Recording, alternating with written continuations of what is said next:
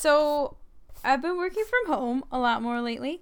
Mm-hmm. And my background is like just a wall of our living room.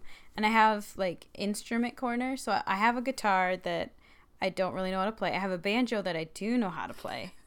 I'm in a band with that one. I have an organ. Somewhere there's an accordion in there. So I was like, you know what? We could do like Fridays or whatever day. I could like play a song. I was like, do a request. And then I'll play a song. Yeah. So, that's so fun. So far I've played Neil Diamond's Sweet Caroline. Good one. But he did a new rendition of it. My mom actually found it on YouTube. I was really proud of her for just like, finding this video. Yeah. Way to go, Mama C. So it's like hands, washing hands. Oh, Don't touch me, I won't touch you. So that was that request. And then I didn't have any requests for a while, but then we've got some country fans with my coworkers. And someone was like country, and then another one was like, yeah, 90s country, like the Judds. And like, I don't think I know like Winona Judd, I know the name, but I don't think I'd ever heard any of her songs when she was touring with her mother as the Judds. And so I text country music expert Aaron. That's me. Yep. And I was like, quick, what are the top songs of 90s country? And like maybe a Judd song. Yeah, I gave you a good smattering of choices. Yeah. My gut had been just go look up the Runaway Bride soundtrack and do a country song from there, which is like Dixie Chicks or Faith Hill. Yeah. That's what I was starting to do, but no, Aaron directed me towards Love Can Build a Bridge. Oh no, I said it wrong. It's so hard for me. It's Love Can Build a Bridge. What did you say? A bridge. Oh. It's slightly different.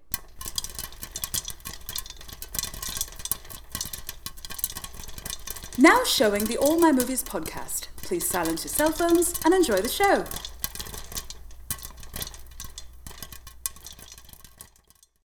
Hello. Hi. My name's Mary. My name's Aaron. And you're listening to the All My Movies podcast. This is season 2, and we are talking about Emma Thompson. The highs, the lows, the fake noses, all of it. It's all Emma Thompson all the time. Season 2 for All My Movies. Yes. You got me with the fake noses. I was Nanny McPhee. I was like, I don't know what happened. No, that's a good point. I was going to say, in this movie, today we're talking about Saving Mr. Banks. And I feel in this movie, Emma has some amazing facial wrinkles. Very expressive wrinkles. You know what I mean? Like, I feel like they very much got her point across of her consternation with Mr. Disney. That's a good point. And I'm realizing that, maybe our first season, if you've listened to our Sandra Bullock episodes, like, she didn't seem to be as much of a character actress. Like, she was... As I've been going back, we've been reposting our Sandra episodes. So if you missed those, you can go back and listen to those. And I was listening to some of them. And at one point, we were like, yeah, every movie, she's like this lonely outcast. That was kind of her shtick. She was. She, like, you know, in While You Were Sleeping and in The Lake House and in all of these movies, she's just kind of, like, out on her own. You know, she did a lot of, like, romantic movies, romantic comedies. There was a thriller or two in there that we did, Premonition. Yeah. Whereas Emma really just gets into character and does a lot of different things. So it will be really interesting from this season, from last season, just the differences in movies that we watch. Because with Sandra, they were usually all feel-good, happy things. And I'm going to say that these are going to be a little tougher to watch, some of Emma's. But one thing that connects seasons 1 and season 2 is, like, we're going to do 6 degrees of, you know, Kevin Bacon here. We're going to do 6 degrees of separation. Or how many degrees of separation can we get from Sandy to the movie that we did today? And now, Mary, I see that you have the note here of how many degrees of separation is it from this movie, from Saving Mr. Banks and Emma to Sandy. Yes, I did write this down. And you know how I got it? I read the back of my DVD case. That's how I got it. And it says, Director, John Lee Hancock. The Blind Side. And I was like, wait, The Blind Side? Like The Blind Side with Sandra Bullock, The Blind Side, where she won an Oscar? What? Yes, it's that one. Mm-hmm. And then I have one. This is the one that I thought you were going to. Oh. My one is Tom Hanks. Because Tom Hanks and Sandy were in Extremely Loud and Incredibly Close Together. Oh, that's right. I forget that they're both in that. They're both in it. Spoiler alert, Tom Hanks dies. So maybe they not had too many scenes together. They had at least one. But they had to have at least one. But that was my degree, is Mr. Tom Hanks. That's a good point. Oh. So this is our second Tom Hanks movie. Who doesn't love Tom Hanks? There is a side note. We love Tina and Amy. Tina Fey and Amy Poehler, for those of you who aren't on first name basis, with the Queens of Comedy. And when they hosted the Golden Globes this one year, there was Lupita Nyong'o and David, I'm not going to say that his name right, but they had all these really hard and Mahershala Ali, like all of these crazy names, complicated names that they had to say. And they said them all perfectly. And then they said, and also joining us today is Mr. Tam Honks. And they said his name wrong, and that always just I forgot that. So sometimes one. I like to say Tam Honks. Tam Honks. Nice. Oh, I knew I was going to screw that one up. So funny. And we could talk a little bit more about Tom Hanks in a little bit. We'll talk about where this fell in his career timeline. But like we said, today we're playing Saving Mr. Banks, based on a true story of the author P.L. Travers selling her rights to the famous and one and only Mary Poppins stories to Mr. Walt Disney. And this came out in 2013. And here, we'll just play the trailer, a little snippet of the trailer for you to get in the mood. Winds in the east. Mist coming in, like something is brewing, about to begin.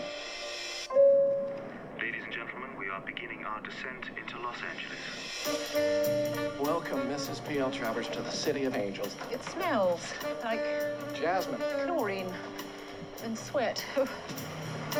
Introducing the creator of our beloved Mary. Poppins. Never ever just Mary.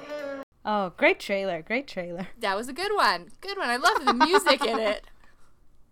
Just makes me want to watch it again. So now that you've heard the trailer, Mary, why don't you give us a little brief Twitter summary of what this movie is about? Yes, in 140 characters or less. Here we go. Can she do it? Emma is P.L. Travers, author of Mary Poppins. Tom Hanks as Disney woos her for the rights. Travers is stubborn and has flashbacks to her childhood. Let's go and fly a kite. Ah, very nice. Mary, was this the first time you saw this movie? No, Erin, I actually own this movie. Of course you do. Yes, I think I bought it fairly soon after it was released, back when Fergus, the town I live in, still had a Target, or Target closed down a couple years ago. I'm still bitter. That's so sad. It's so sad. That was like it's a nice so little great. Target, too. Mm-hmm. Because there's anyone in there. That's probably why I know, closed. and that's, yep. You summed it up right there. Yeah, thank you. Anyway, I bought it, and then I had this tradition with my some extended family to, like, watch a movie over, like, the longer Easter weekend. So I, like, took it out to Grandma's, and we watched Saving Mr. Banks. So I bought it, like, without having seen it, because I don't think I was able to get to it in the theater. Yeah, it was one of those. I was just like, I know I'm going to like it, because I love Mary Poppins. Because fun fact about Mary, Juliet, that's me. Yes, we have to be very specific here. Mary Poppins versus you, Mary. Yep. Anyway, when I was, like, I think I was a sophomore in high school, there was, like, a week where I just watched Mary Poppins every day at least once. Sometimes I would watch it more than once. Sometimes I would just, like, sleep out in the living room and let the lullabies get me to sleep. Oh, my gosh. Because there's multiple lullabies in this. Yeah. So there you go. I just really like Mary Poppins. You liked it so much that you starred in the local theater house production of Mary Poppins. That is correct. You were a statue. I was a statue of Queen Elizabeth, so I had to stand still while amazing. being moved on a rolling, like, platform. You didn't fall over. That was exciting. I didn't none of the times. I did, like, cramp up occasionally. Well, you had to stand real still. I ate a lot of bananas. That's how I got through. And you had to be covered in gray paint. Yeah. Oof. Yep, I did that. I was like covered in baby powder, like my hair had baby powder in it, so I was just a mess after the show. So what do you remember from your viewing of this movie originally? Any Yes. impressions? Yeah, I remember liking it, but I was also like, oh, I'm watching this with my grandma who's in her 90s, and there's like a person kind of committing suicide. I don't know how I feel about this.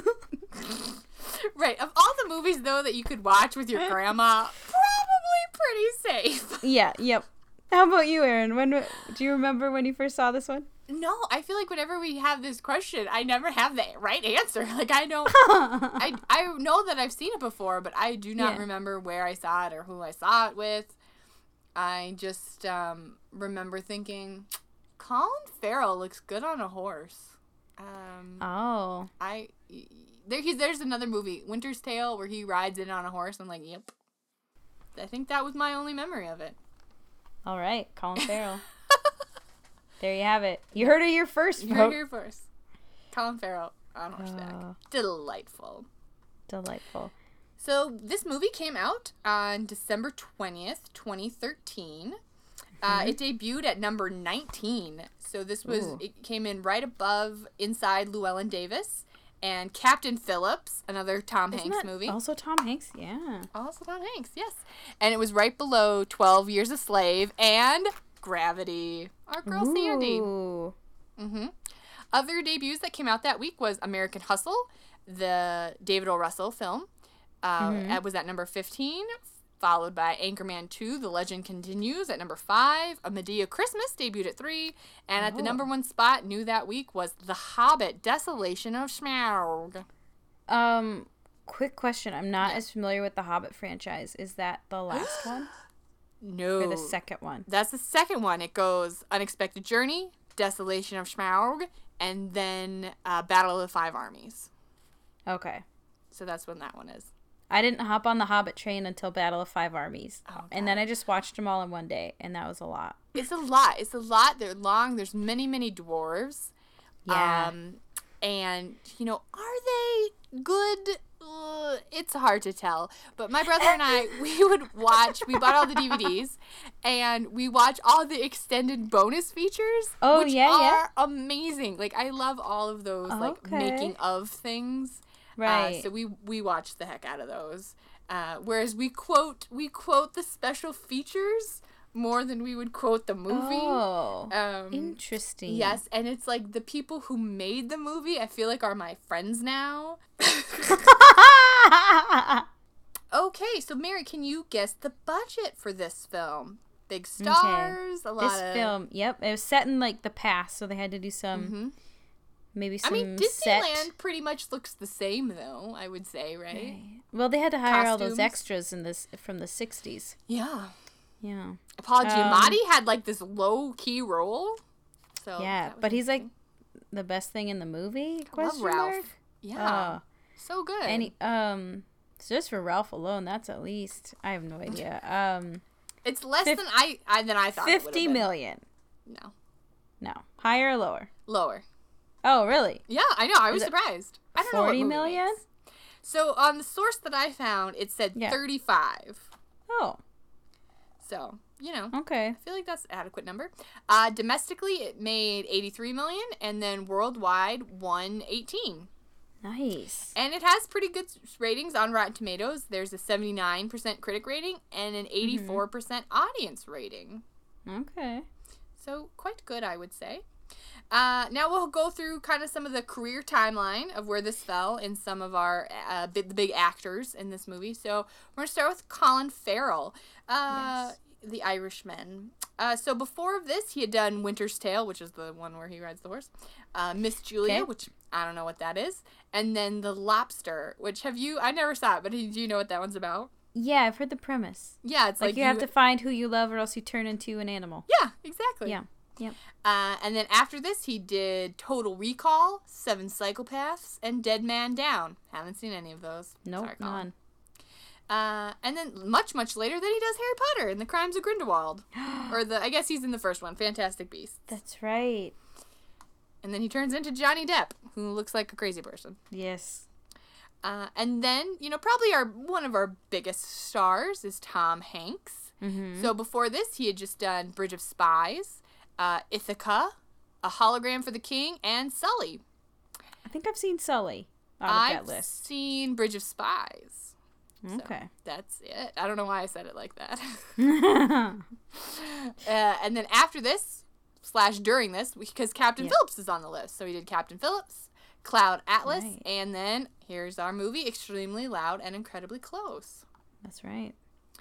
And then Emma Thompson, before this, she did Effie Gray, A Walk in the Woods, and Barney Thompson. And then after this, she would be the voice in Brave of the mother. That's and right. then Beautiful Creatures and The Love Punch. So this is our movie with Tom Hanks. Mary, what would you say is your favorite Tom Hanks movie? My favorite Tom Hanks Yeah, movie? what do you like? What would you say is up there? I mean, there's a lot. He's got so much to choose I believe it is the other sleepy movie, Sleepless in Seattle. I like how you call it the other sleeping movie. Yeah, although You've Got Mail is up there. I think I like Sleepless in Seattle better. I mean, I do really like Sleepless in Seattle. I like some of the older ones. So I like Big. I think Big is super cute. We used to watch Dragnet. Did you ever see that one? I saw the TV Where they're show. like detectives. Yeah, it's him and Dan Aykroyd, I believe. So let's talk about this movie. Yes, let's. Like we said, this is the story of how P.L. Travers sold the movie rights to her famous beloved children's series Mary Poppins to Walt Disney, and how this was not an easy done deal. How there was a lot of struggles, and how she was very stern in what she wanted the movie to be. She had a lot of demands. And that's one part of the movie, and then the other part is her childhood and kind of, some of how Mary Poppins came to be. And how the Bankses came to be. Because, again, this is not called Making Mary Poppins. This is called Saving Mr. Banks, which is a very important theme throughout the movie. So when this movie opens, it starts with Colin Farrell. And it starts with clouds. It matches Mary Poppins. It starts and ends with clouds. You are correct. It starts and ends with clouds. Just like Mary Poppins. I like that it, ties it back. And, the music throughout is all so good. Based on Mary Poppins songs. Want to watch the movie real bad. Yeah. It's very good. And you forget, how really good the music is. That was my favorite scenes, I think, is B.J. Novak and Jason Schwartzman trying to write the songs. How, again, side pause. We don't really know how accurate this movie is to life. I did do some research about P.L. Travers and about her life and what she thought of the Mary Poppins movie. Spoiler, she did not like it. But in the movie, those are my favorite scenes of them, figuring out the songs and him playing it on the piano and stuff. I thought was really great. So, like we said, this kind of goes on parallel tracks of two different points in P.L. Travers' life. So we're going to do that too. So instead of trying to jump back and forth about the timeline of the movie, we're going to talk about her childhood first, and then we'll talk about the stuff that happens with Walt Disney. So why don't you tell us a little bit about P.L. Travers' childhood, Mary? Why don't you just kick us off of where we start our story? Yes. So we start in a town. I don't remember the name of it. In Australia. And you see her family is moving. And you come to find out, her dad is an alcoholic and struggles with that. And he's probably been fired. And they're moving to a town. I think in Australia, don't they call it, in the bush? Or the brush or something like that. It's the end of the line. Yeah. On the train. The very end of the line. So they move up there and he's going to try again at another bank. Oh, and her dad is just a great dad. And you see where she gets her imagination. There's fun cuts to little P.L. Travers imagining things. And it's just really cool like that. Yeah, she definitely idolizes her dad. And there's definitely points in the movie where she says, Dad, I want to be just like you. And which also breaks Colin Farrell's heart because he knows that he's a good dad, but he's not really the best man. He clearly is very depressed. And even tells him, we're cursed with Irish souls. P.L. Travers, her dad was from Irish ancestry. He was born in England and her mom was Australian. And, says, this world is an illusion. And, yes, he's drinking a lot. But you don't see that quite right away. You know, he just wants to play with her and let her pretend to be a chicken and chase them around. And he tells her that their horse is Uncle Albert, who has turned into Yeah. a horse by an old nag or something like that. Yeah, so her childhood was filled with like fun and games, but obviously a little instability because they had moved, and the mother just seems to be very, like, obviously loves Colin Farrell, but obviously knows that he has a serious problem. And so there's 2 daughters and then a little baby. So that's what they have in their family.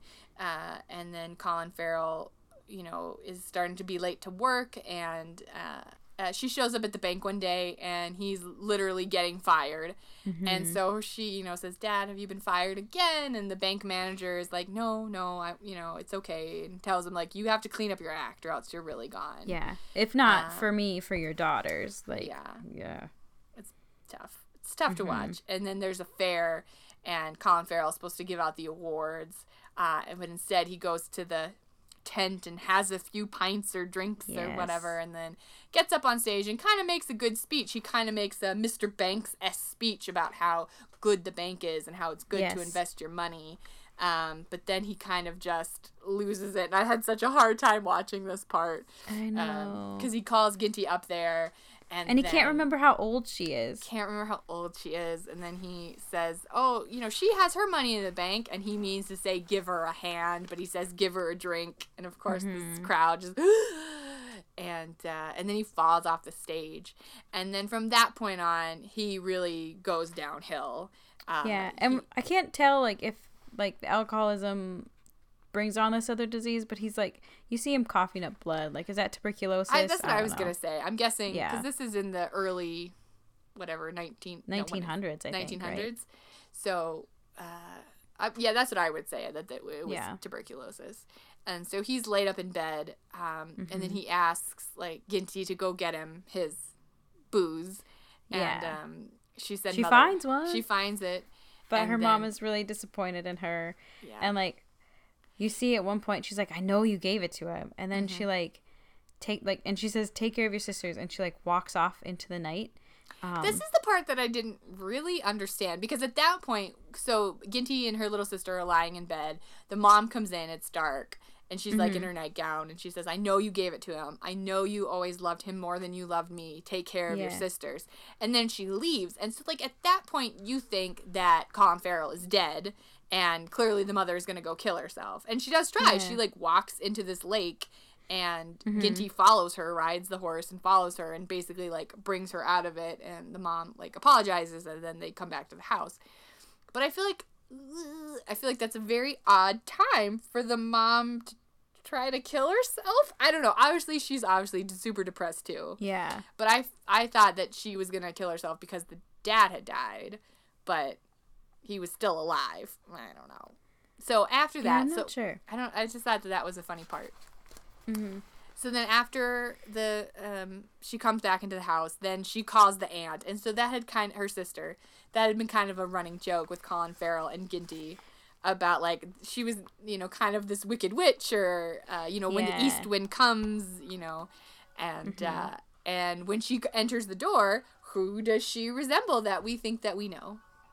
Mary Poppins. Yes. Like, she's got the carpet bag and the umbrella with the bird face on it and everything. Yeah, she's pulling out all of these things from her carpet bag, like a plant, and then like a cup and saucer, like ready to go. Yeah, just ready for tea. And so she's a little, you know, spit spot, like, you're gonna help out. And she does a couple of the lines like, we are not a codfish, that kind of thing. All those fun things. So this is clearly kind of our Mary Poppins-y inspiration. I don't know. It kind of seems like things get a little better. Like, things are just more ordered, and, like, the mom is more at peace with her sister there. But then the dad kind of takes a turn for the worse. And there's one scene where Ginty has written him a poem, and he just, like, totally dismisses it. Like, he's just hurting. He wants to drink and not listen to a little girl's poem. Yeah. And then later she, like, comes up to him like, I rewrote it. Because his comment was like, it's not Yeats, is it? And it's like, oh, ouch. She's like 10 maybe. No, it's tough. Colin Farrell's character passes away. And at that point she had asked him, like, can I get you anything to make you feel better? And he says, go buy me some pears. And so she's out of the house buying pears when he dies. And then she drops the pears on the floor. And then she kind of takes it out a little bit on the aunt. She says, you know, you were supposed to make everything better and you didn't. And obviously the aunt is obviously upset and the mom's very upset. And that's pretty much what we see of the childhood section. At the fair, there's like a carnival, what do you call it? Carousel. Yeah. So like you see that, and that ties into like just some of the things. They're really good at like tying them back to present day. So that's nice. There's a spot when adult P.L. Travers comes into her new hotel room before she meets Walt Disney, and there's a fruit basket and has a bunch of pears in it, and she like takes them out and throws them in the pool. There's a point in the movie where she demands that there should be no red in the film, and then we cut to the childhood and there's some like red clothes on the laundry. You know, so there's just like little subtle things like that they did a nice job of tying back and forth between the two timelines. And then of course one of the bigger, you know, I don't want to say reveals, but so when she's an adult, she's known as P.L. Travers. That's her pen name. But her actual name is Helen Goff. And it was her father. His name was Travers Goff. So she named herself, like, after him. And then took on the name Pamela instead of Helen. So that's kind of how she came upon her pen name, and that's the name she went by. And throughout the movie, she's very funny. She's like, it's Mrs. Travers. That is my name. When people try to call her Pam, Walt Disney really wanted to call her Pam or Pamela, and she was very insistent on Mrs. Travers. So that's what she, you know, put her name out there as her dad's name. That pretty much wraps up the childhood section, where we see, you know, her as a young girl is very lively and fun and very imaginative and free caring, but also the building hardships things. of her family and with her father. But then, as an adult, she's kind of a different person. Mary, why don't you tell us about P.L. Travers as an adult? What some of her characteristics? Yeah, I think we first meet her, and we still see like some of the like creativity, because she's like trying to think of like what you could call cherry blossoms. They're pink clouds on sticks, but she's also like just very. The first interaction she has is like with her agent. He's like, "You don't have any more money." And she's just like very short with him and just very rigid, brunt, and formal. And like, sure, you'd expect that from British, but it seems like amplified. Like the agent is British and he's fine. He's like, I consider you a friend, and she's like, no, like that's not what this is. Yeah, you're my agent. Yeah, she definitely took a right turn from like playful, whimsical child to like adult, but still with like a mind and you know, at one point we see her like building a little gazebo with leaves. You know, so she's still very creative, which she did a lot as a child. She's still very creative and very imaginative, but now she just kind of has this persona of strict rigidity and formality. So the agent has come over. I think she'd canceled her car, and he was very upset with her. But like she realizes like this is her like probably a last ditch thing to like keep living. So yep, she gets on the plane. Yeah, she won't write any more books, and so this is her last chance to make some money, is to sell the rights to Walt Disney, who we learn has been courting her and Mary Poppins for over 20 years to try to get the movie right. That's crazy, because I guess one of Walt's daughters really loved the stories. Yeah. And like he made a promise to his little girls. So like they're old, you know, like they're in their 20s or 30s maybe, and he's still working on getting the rights to Mary Poppins. So she flies out to LA, and she meets her driver, who is Ralph, who is Paul Giamatti. And he's a great character in this. And he's just really sweet. Yeah, very sweet and very understanding, and also not too pushy with her. Right. And later on she says that he's the only American she likes. But it's funny, so I don't know how long she was in Hollywood. That doesn't really say the timeline. It's kind of funny. But at the end of her time there, like, he's saying goodbye to her, and she was like, oh, I actually don't know your name. Like, she had never asked him his name this whole time. Yeah. But we learned that Ralph has a daughter who is handicapped, is in a wheelchair, and she loves Mary Poppins books. Yeah. And so, at the end, Mary Poppins tells Ralph, gives him a list of all other people who had disabilities, like... and overcame them. Yeah, I think it was Teddy Roosevelt. Yeah. And who did all these great things. She's like... Was it Franklin or Teddy? Well, Franklin was in a wheelchair, so I'm going to go with him. Okay. I think I heard Teddy. Okay, and I think he had, maybe attention deficit. Yeah, Teddy Roosevelt definitely had some ADD problems. You would know. You worked at his theme park. Right. I guess not. His theme park. Near his national park. Near it. Near it. And tells Ralph that his daughter can do anything that she wants. Mm-hmm. And so that's kind of... And Ralph is, kind of there for PL as she navigates the craziness that is right. LA and he's not one of, Disney. He's not one of Disney's men. Yeah. Because there's, I forget his name. There's a director played by... what's his Bradley face from Whitford? The West Wing? There Bradley we go. Whitford, Played by Bradley Whitford. And then there's the Sherman Brothers, who are the music and lyrics guys. Yeah. I love it that it's BJ Novak. I've just been watching The Office a lot, so it was just really fun to see Ryan the Temp in there singing and dancing and stuff. And so she meets them, and she says, Ralph drives her right to the studio, and she meets BJ and the gang, and she's like, nope, I want to see Walt Disney, because she hasn't signed over the rights yet. She's like, I'm here just to hear what you have to say and work with you, and if I don't like how things are going, then you're not getting the rights, and we're done here. So basically, they really have to please her. And she's very particular about a lot of things. We mentioned, like, she didn't want red in the picture and different things like that. And she didn't want animation. Big on that. And she originally also did not want it to be a musical. She said, Mary Poppins does not sing and dance about. Like, that's not her. Yeah. But I guess in the books she has, recitations. Yeah. And so Walt Disney was like, no, but she does this. And But no, I guess those were not songs, guys. But I haven't read many of the books to know the difference. I think I read one. And they're just cute, fun little stories and adventures that they have and stuff. It's not exactly like the movie. Right. But they're cute. They're fun. I know. I kind of wanted to get them for my nieces and nephew and little books for them too. I thought it would be cute. So they're showing PL a few of the things. They're showing Emma a few of the things that they've come up with, and she is very much like, no, this is all wrong, the house is wrong, and why does Mr. Banks have a mustache? That's not right. And then she why is the mom a suffragette, a silly suffragette? She had a different name, and so she made them change it, and she said yes to the parrot umbrella handle. That was all she would sign off on. And so things are kind of like a pull and tug, and they're not getting too much anywhere. One of my favorite parts was, so they're playing her different songs, and one of the they're songs doing the had, first song. The first song, and they were rhyming constable with Ronstable, or a made up word. Responsible, thank you.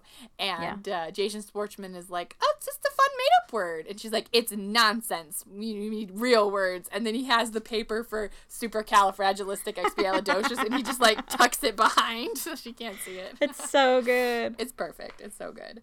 So things had kind of been going along.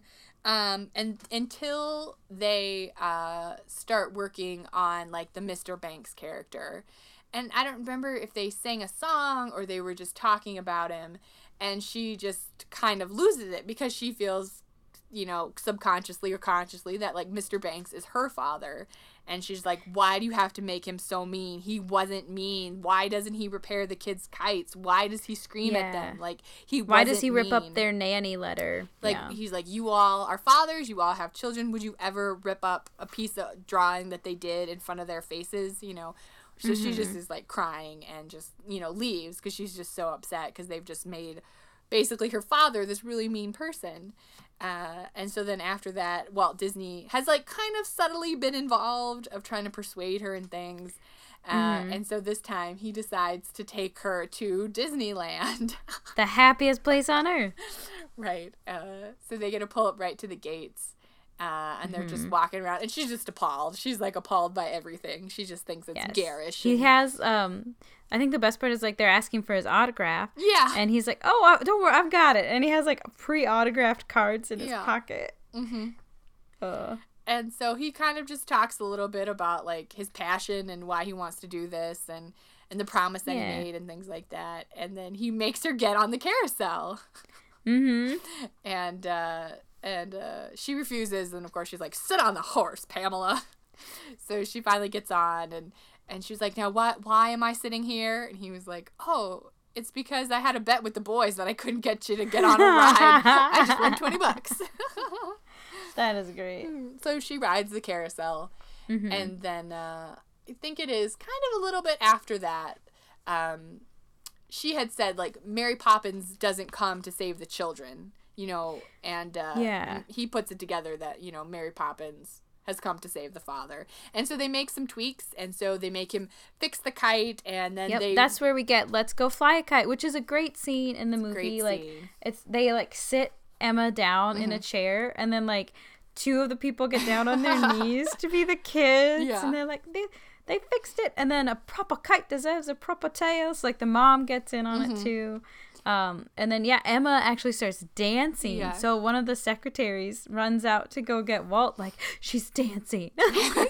We can't believe it. She's dancing. Yeah. And she's like really singing along, and it's a great little scene of them just kind of having a good time. And then so things were going good, like they were making a lot of progress, and then they get to the part. Which one of the things, too, she didn't want Dick Van Dyke, which is true. The real P.L. Travers did not want Dick Van Dyke in the movie. And she also didn't want animation. So they get to the part where they're doing the Jolly Holiday song. And she was like, and she's like, how do you train the penguins? I know he's got a lot of things, but can you really train a penguin to dance? And then Jason Schwartzman is just, no, it's animation, you know? And so she, at that point, she says, nope, I told you no animation. And Walt Disney tried to explain to her, like, no, the characters aren't animated. It's just this one little scene. A few things the animals are animated. Right. And she says, nope, I'm done. And she gives him her paper, and she leaves. And she flies back to London. And then there's a knock on the door, and she, like, wakes up from her nap. Who is there but Walt Disney? And he, like, sets her down. They have tea and whiskey. Walt Disney says, like, when in Rome. Because Pamela, like, does it, like, she's the one who introduced it anyway. He just kind of shares about his how his dad was kind of tough on them. Like, his dad owned a newspaper and expected his brothers to do a lot of the delivery because he didn't want to have to pay other people to be delivery boys. So like he was walking around with holes in his shoes through drifts of snow in Missouri where it got really cold. And I was like, have you been up north? Like, Missouri is like south there, son. Yeah. Right. I do think they do get ice storms, but anyway, who knows? Back in the day, it's Walt Disney anyway. So just kind of saying that. And, before he had left, like, after she'd stormed out, he had two secretaries, or administrative assistants, if you were, as it were. And they're like, yeah, that's not even her real name. Her real name's Helen Goff. So he's kind of like, well, who's Travers? So he's kind of put it together that she's, like, trying to honor her father in a lot of this work, and that the character's so close to her. I think at one point he also said, like, I couldn't imagine selling that mouse, meaning Mickey, is it Jason Schwartzman? Yeah. Like, one night late at the piano. Yeah, he talks about how he understands, like, how the Bankses and Mary Poppins are family to P.L. Travers, because Mickey Mouse was family to him. And, you know, when Walt Disney goes and talks to her, you know, he had a very, you know, tough childhood too, and you know, his dad was hard on him, but he also really loved him and respected his father, and he sees that and kind of tells P.L. Travers that, you know, he says, like, I understand it, like, Mary Poppins is there to save Mr. Banks and there to save you, and so he kind of feels that there must be some sort of burden of guilt that, like, she has about her dad. And, you know, because she gave him the extra alcohol, or she was gone when he died. Like, they don't really say why, but, so he basically says, like, it's okay, like, you give me these rights, and we're gonna make Mr. Banks, you know, the person that everyone sees and talks about, and this family, your family, will live on and inspire other families, and they'll leave the theater singing these songs about your family and your characters and your father, who is, you know, we're gonna honor him correctly. And so after that, she does it. She signs over the rights and kind of washes her hands of it. And then that was, I think things were going on in like 1961. And then we do a little time jump, and it's a couple of years later. And it's time for the premiere. For the premiere. But who did Walt not invite? Pamela L. Travers. Yeah, he doesn't invite her to the premiere. And the secretary says, you know, that's not right. Like, she needs to come. And he says, I just have to protect the film. Like, we know she's not going to like it, and there's going to be reporters and he's like, movie the critics. London premiere. That's more convenient. Yeah. But, so we see her back in her house, and her agent is still there, and says, like, oh, aren't you going? She's like, no, I don't want to go to that. You know, it'll just be a big show, his show, yada, yada. And he said, oh, he didn't invite you, did he? And she was like, well, I wouldn't go anyways. And he's like, now, would that be something that Mary Poppins would stand for? And so she gets on a plane and flies out. Yes. And she's just in the office, and Walt comes in, and she's like, I'm here for my premiere. That's a great little scene, yeah. Yeah. And so she goes, and of course the premiere, there's just Pluto and Goofy and all these characters, Mickey Mouse escorts her in, and from the movie. From the movie, and everyone dressed up in costumes, and so she goes in, and Walt's sitting behind her, and she's right beside Jason and BJ Novak, and then watches the movie, and obviously, you know, is making a lot of great faces during certain portions. Mostly disgust. Yeah. Mostly disgust. But then they get to the part where Mr. Banks is kind of like walking through the park by himself, and then she kind of is getting flashbacks, you know, to her childhood and her dad, and you know, she really starts crying, and like legit, like sobbing, crying, and is you know, getting a lot of repressed emotion out. And then, you know, Walt leans forward and is like, it's okay, you know, we save Mr. Banks at the end. It's going to be okay. And she's like, it's the stupid animation or something like that. She says that she's crying because the animation is so terrible. But that's kind of how it ends. They sing Let's Go Fly a Kite, and she's like singing along in the seat. And then it ends with the voiceover from the start of the Mary Poppins movie. Yes. But it's Colin Farrell. And we see some clouds. And it's like, that was like, you know, Colin Farrell, again, has like a very nice, beautiful voice accent. And so, so that's how the movie ends. That's it. Yep. But if you stayed and watched some of the end credits, then they have pictures. You have pictures of the real premiere, and you see the real people, P.L. Travers. Yes. And like Julie Andrews and Dick Van Dyke. Yeah, and then throughout the movie, while they were working on the script, P.L. Travers, Emma Thompson, she'd always said, I want this recorded so that everything we say is recorded. And at the end of the movie, they play the recordings from their sessions, which is hilarious. It's similar, like they took that as like source content. You can tell like some of the phrases are the same. And so that's pretty much the movie. Again, we kind of mentioned right at the beginning that P.L. Travers stated up until the day she died that she passed away in 1996, that she didn't like the movie, and stood by that, but yet you know, then so you kind of wonder, you know, she didn't like the original movie, and then they made a movie about how she didn't like to make the movie, and then they made a sequel to the movie, so you kind of wonder like what she would have thought of and all they've about done that. Like I was in the Broadway show, which is different from the movie again. Yeah, different. So there's many iterations out there. Yeah. So you kind of wonder what she would have thought about that. But it also said that it did. I mean, it saved her home. She made a lot of money. She wrote more books after this. Yeah. So there is that. So we don't really know how much Walt Disney and P.L. Travers really got along, or you know what the real story is. Yeah. But in the context of this movie, you know, it was a good push-pull. You know, she stood her ground on a lot of things, but he, you know, he gets his way in the end. But so I did like it. I thought it was well done, in my opinion. But before we get to reviews from us, Mary, do you want to walk us through some fashion? We had early 1900s, we had 1960s. What you think? Oh yes. I guess I was mostly thinking about the 1960s, but you're right. The early 1900s fashion was great because it was very like trying to be proper British with like the 3-piece suit and like the traveling suity dress thing and like Yes. the bonnets and the hats. Mm-hmm.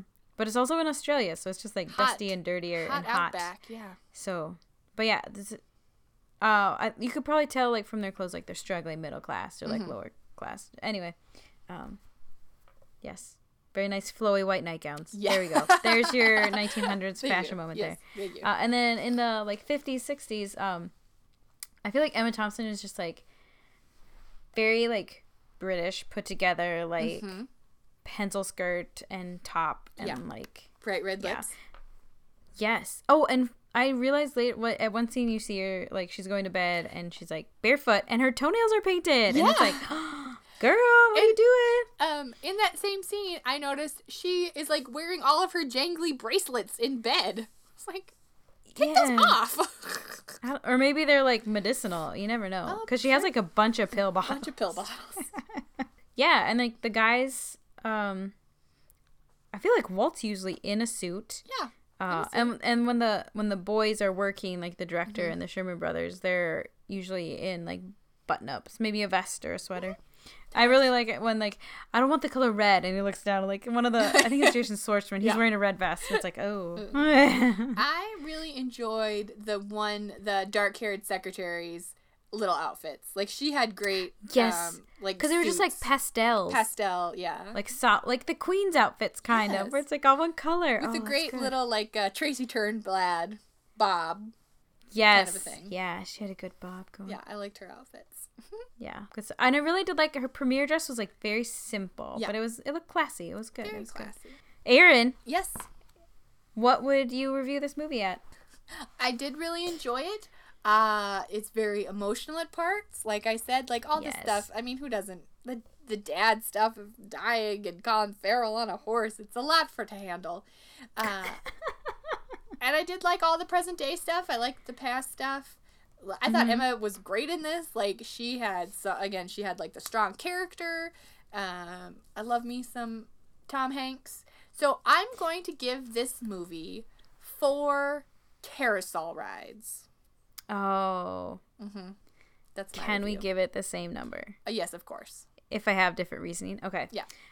So I was kind of thinking, I follow someone on Instagram who does like restaurant reviews a lot, and she was like, how does it make you feel? That's like the last question. Like, how do you feel?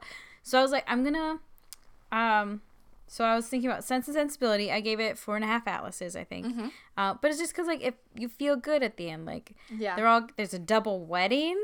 Yeah. She gets to be with Edward Ferris, the Wright Ferris brother. Yeah. But this one, like we were saying, the last scene's like is her crying and like still working this out in the movie theater. Right. And it's just a little more mellow at the end. So I'm giving it 4 cups of tea. I like it. Yes.